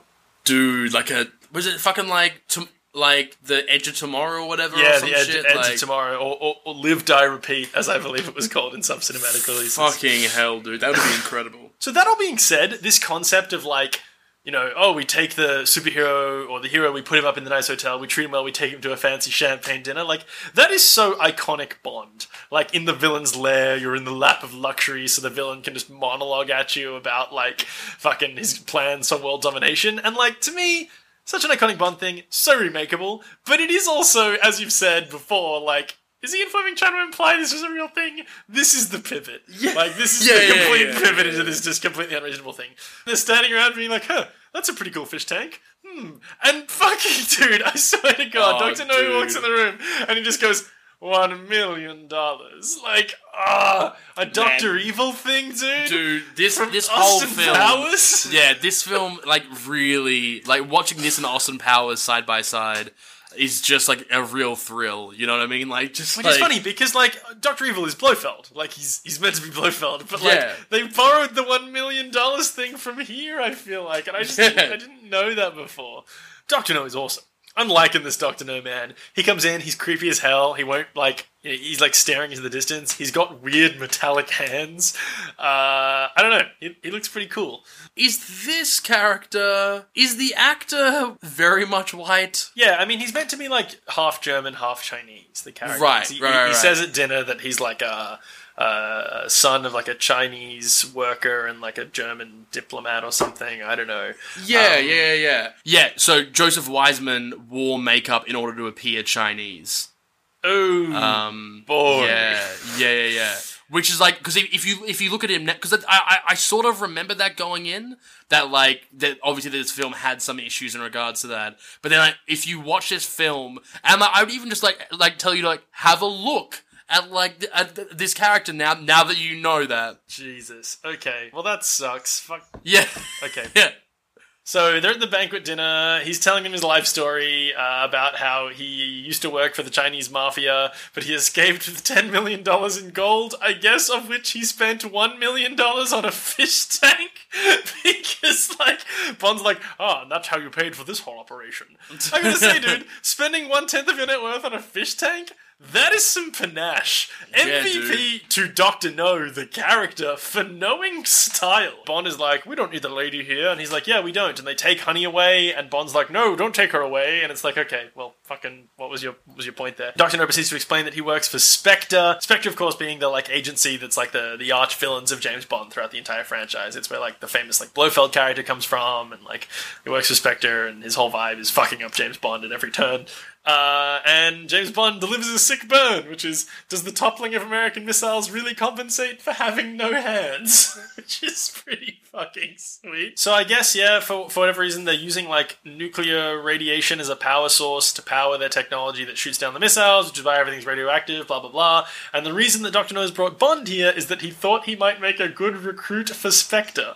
He was like, I thought you might be a Spectre boy. And Bond's like, no, my first revenge would be tracking down the person who killed Strangways and murdering them. He leaves, they beat the shit out of James Bond in a wholly unconvincing way, and that's the end of the scene. When they're exchanging these burns right towards the end of the conversation, Dr. No just turns to Bond and it's just kind of like, you are just a stupid policeman. And then, like, they sort of, like, take him away, and I was like, Jesus, dude. So after having the shit beaten out of him, Bond wakes up in a little cell with a giant air vent in it, which is like, why build a cell like that? Why not just use small air vents that people can't fit inside? But okay, a giant circular air vent. I suppose at least the grate on it is electrified, because Bond touches it and gets shocked, but he circumvents it so easily by just putting his shoes on his hand and punching it out so he doesn't get shocked. Yeah, dude. Like, conductivity, that's so good. We get this whole, like, honestly, just ultimately altogether too long scene of Bond crawling around in some air vents.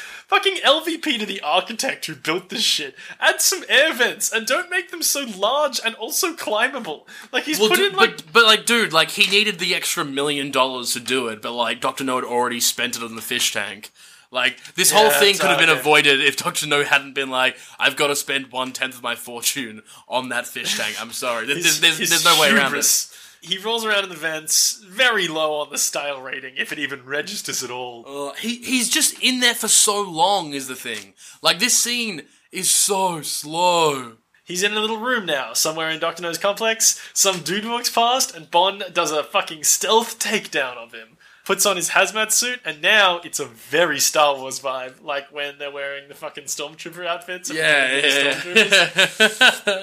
Bond, wearing this hazmat suit, walks into the lab where Dr. No is sitting at the control panel.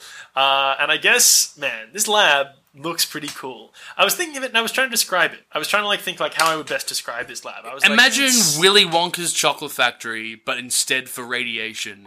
And I think that sort of gets you sort of there. That's so much better than what I had, man. Because I was thinking, like, is it really 60s sci-fi? And then I was like, nah, not quite. And then it struck me, like, it's just very Bond. Like, this just looks like the lab of a supervillain in a Bond movie. Yeah, and that's what we have to go by, Yeah, like that's I like your description also. I think that's pretty fucking accurate. So I guess they're trying to disrupt the launch of the Mercury project, which was like the first manned spaceflight mission that the US did. And they're going to try and use their like radioactive powered ray to knock over the rocket. Bond manages to make his way over to the switch that powers, like, I guess it's this weird like radioactive thing that sits in a pool of water. It's the reactor, essentially, which is like a strange vibe that, like, you have a reactor. Like, the way that the reactor works is very strange, but that's the general gist of it. So Bond makes his way over to, like, a panel labelled danger level. And there's, like, a wheel that he spins. Doc No's like, alright, let's do it. Fire the beam to disrupt the ship. And Bond starts cranking up this wheel that's marked danger level. And the danger level's getting higher and higher. And the pool's bubbling more and more and more. And he's trying to overload the fucking reactor. And, I don't know, I guess all hell breaks loose at a certain point because he's got the danger level high enough. People start running everywhere. There's a fucking big sign that illuminates labeled abandoned area. But then Dr. No goes over because he recognizes Bond at the danger level switch and they have their final fight. Yeah, and so you got Dr. No really taking advantage of these, like, cool fucking, like, metal hands he has. Yeah, and just kind of, like, going it down, like, knocking him around like big old boulders at the end of, like, arms. And so Dr. No could probably just try and, like, shut Bond in, but instead he needs to feel his skull, like crushed between his metallic hands. Yeah, his hubris is his downfall yet again. Yeah, first the fish tank, and now it's wanting to kill Bond. Yeah, that's true. Ultimately, we've given this final fight more discussion than it actually has screen time, because it's incredibly anticlimactic and boring. Bond just, like, for starters, they're both wearing hazmat suits, and it's not clear who's who.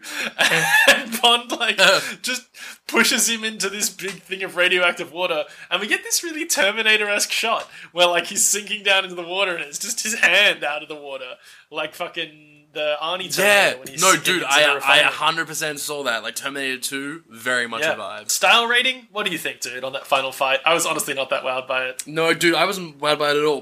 Because you're so used to, in these Bond films, like, having that final awesome moment. Yeah, exactly. Instead, as I said before we started recording, like, this film has third act problems. Because, like, it just gets to Dr. No, and arguably the coolest thing about Dr. No is when he has that spooky voice of Dent earlier on. And then, like, the hotel thing is kind of weird, but, like, he's just super ineffectual as a character.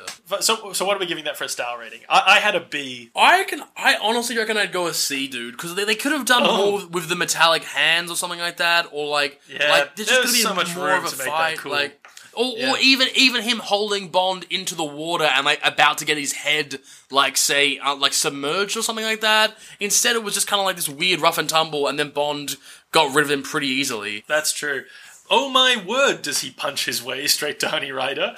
He's like, where's Honey Rider? And he just, like, punches a bunch of people, and then he's in a room that has Honey Rider in it, and, like, were they planning to just slowly drown her? Like, what was the deal here? Because she's, like, chained to, like, this sloping ramp that's descending into, like, a pool of water, and on the wall on the opposite side, there's, like, water coming in through a hole. Like, was the idea that, like, the tide was gonna come in and just drown her? Like, that's pretty fucked up, but it's also really not made clear, and a really needlessly slow and artistic death. Like, what did she do to deserve that?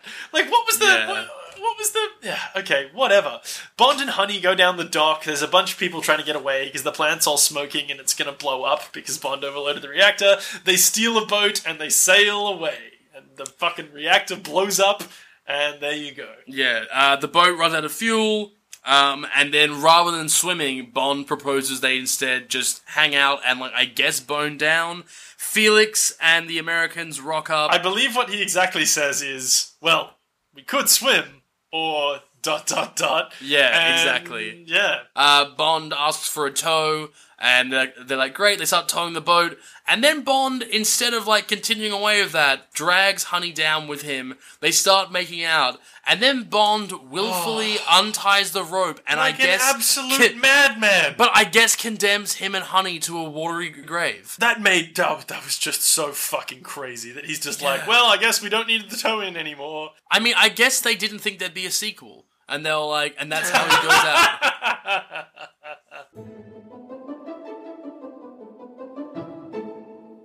Well, if you've enjoyed listening to this special episode of Still Interested, Shaken Not Stirred Part 1, and you want to hear more of us, you can go listen to our other episodes. We've done a bunch of other shit. You can check us out on Twitter at SI Curio Show.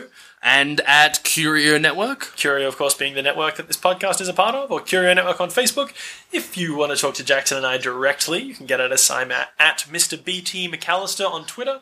And I'm at Jackson_UCID. The only things I tweet about are scientific articles of mine and also podcasts, so go check that out. Yeah, we're getting into the AFL season, and so I'll probably be occasionally tweeting about Fremantle. Bound to be footy tweets. Yeah, I'll be tweeting about North Melbourne, so if you're into that, check me out.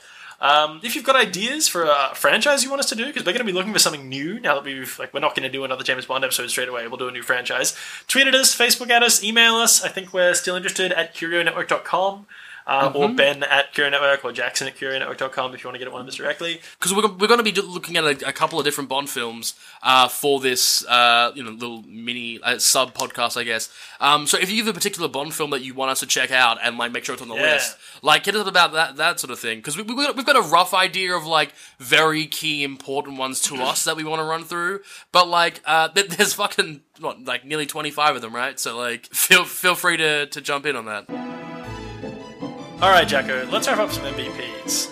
Who have I got? I've got... Now, Benjamin, before we go any further, I want to propose something which is radical, and I'm not saying we do this ever again, but I'm not sure we should even have a discussion about MVP this time around. Because there's only one logical option.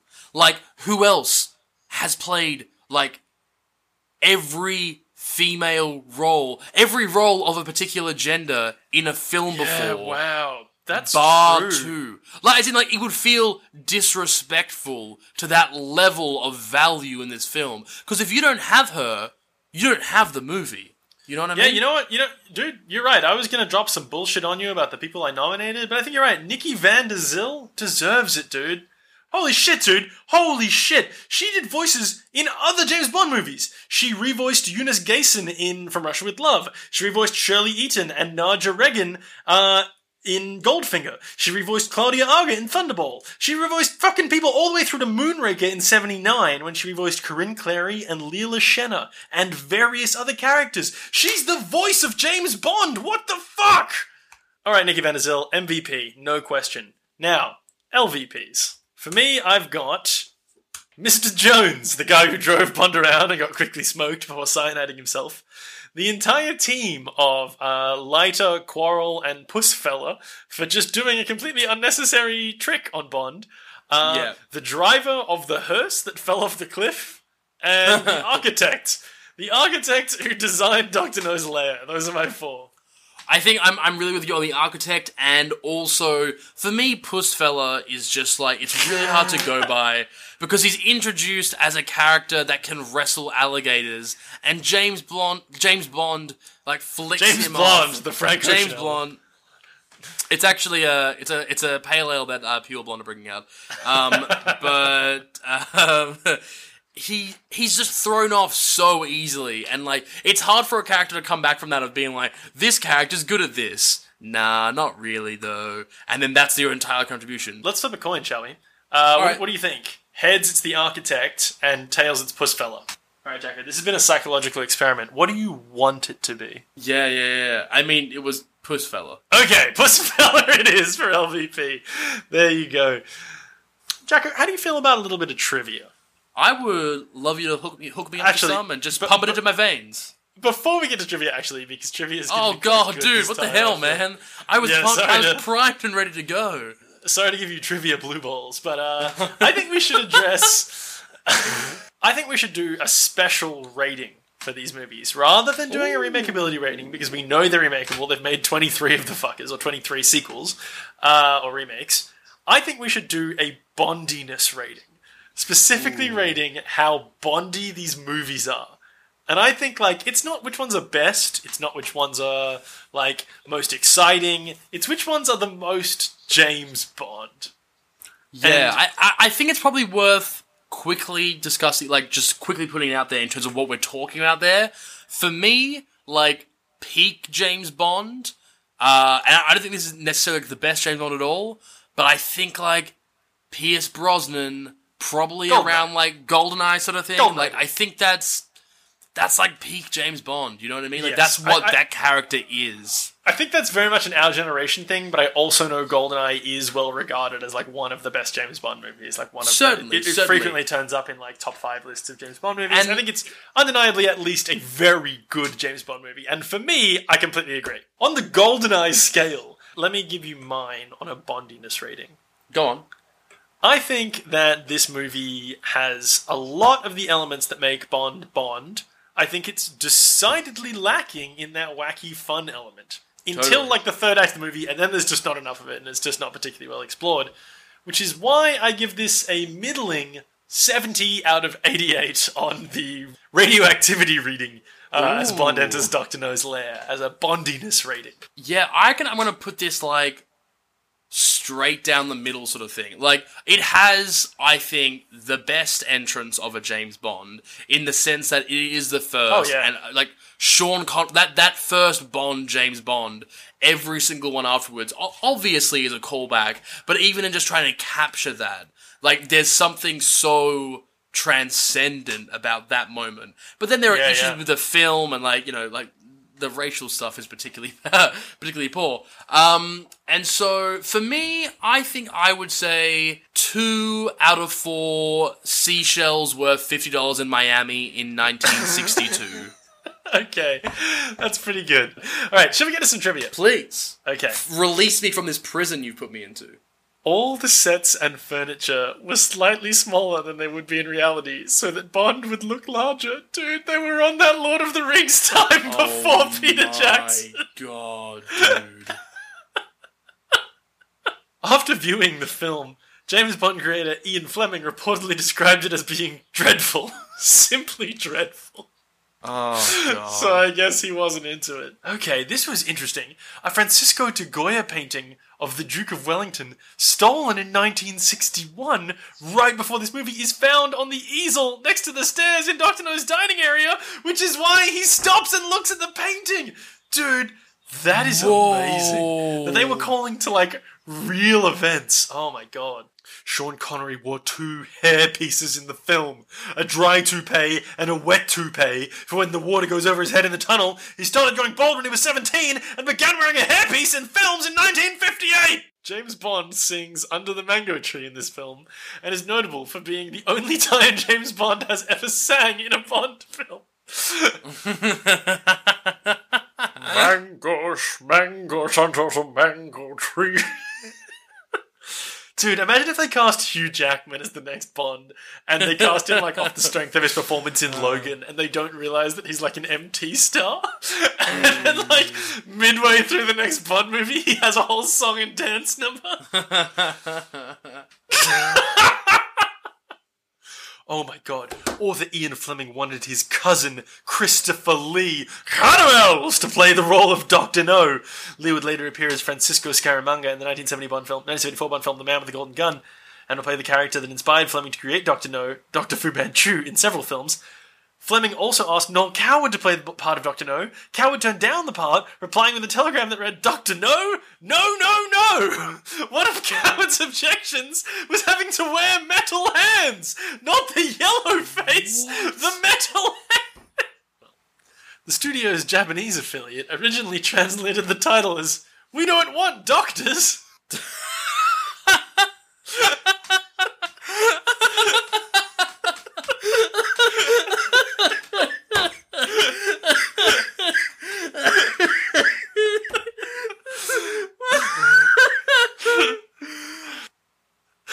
The music from this film is credited with kicking off the reggae/ska music scene in Great Britain. Take it back.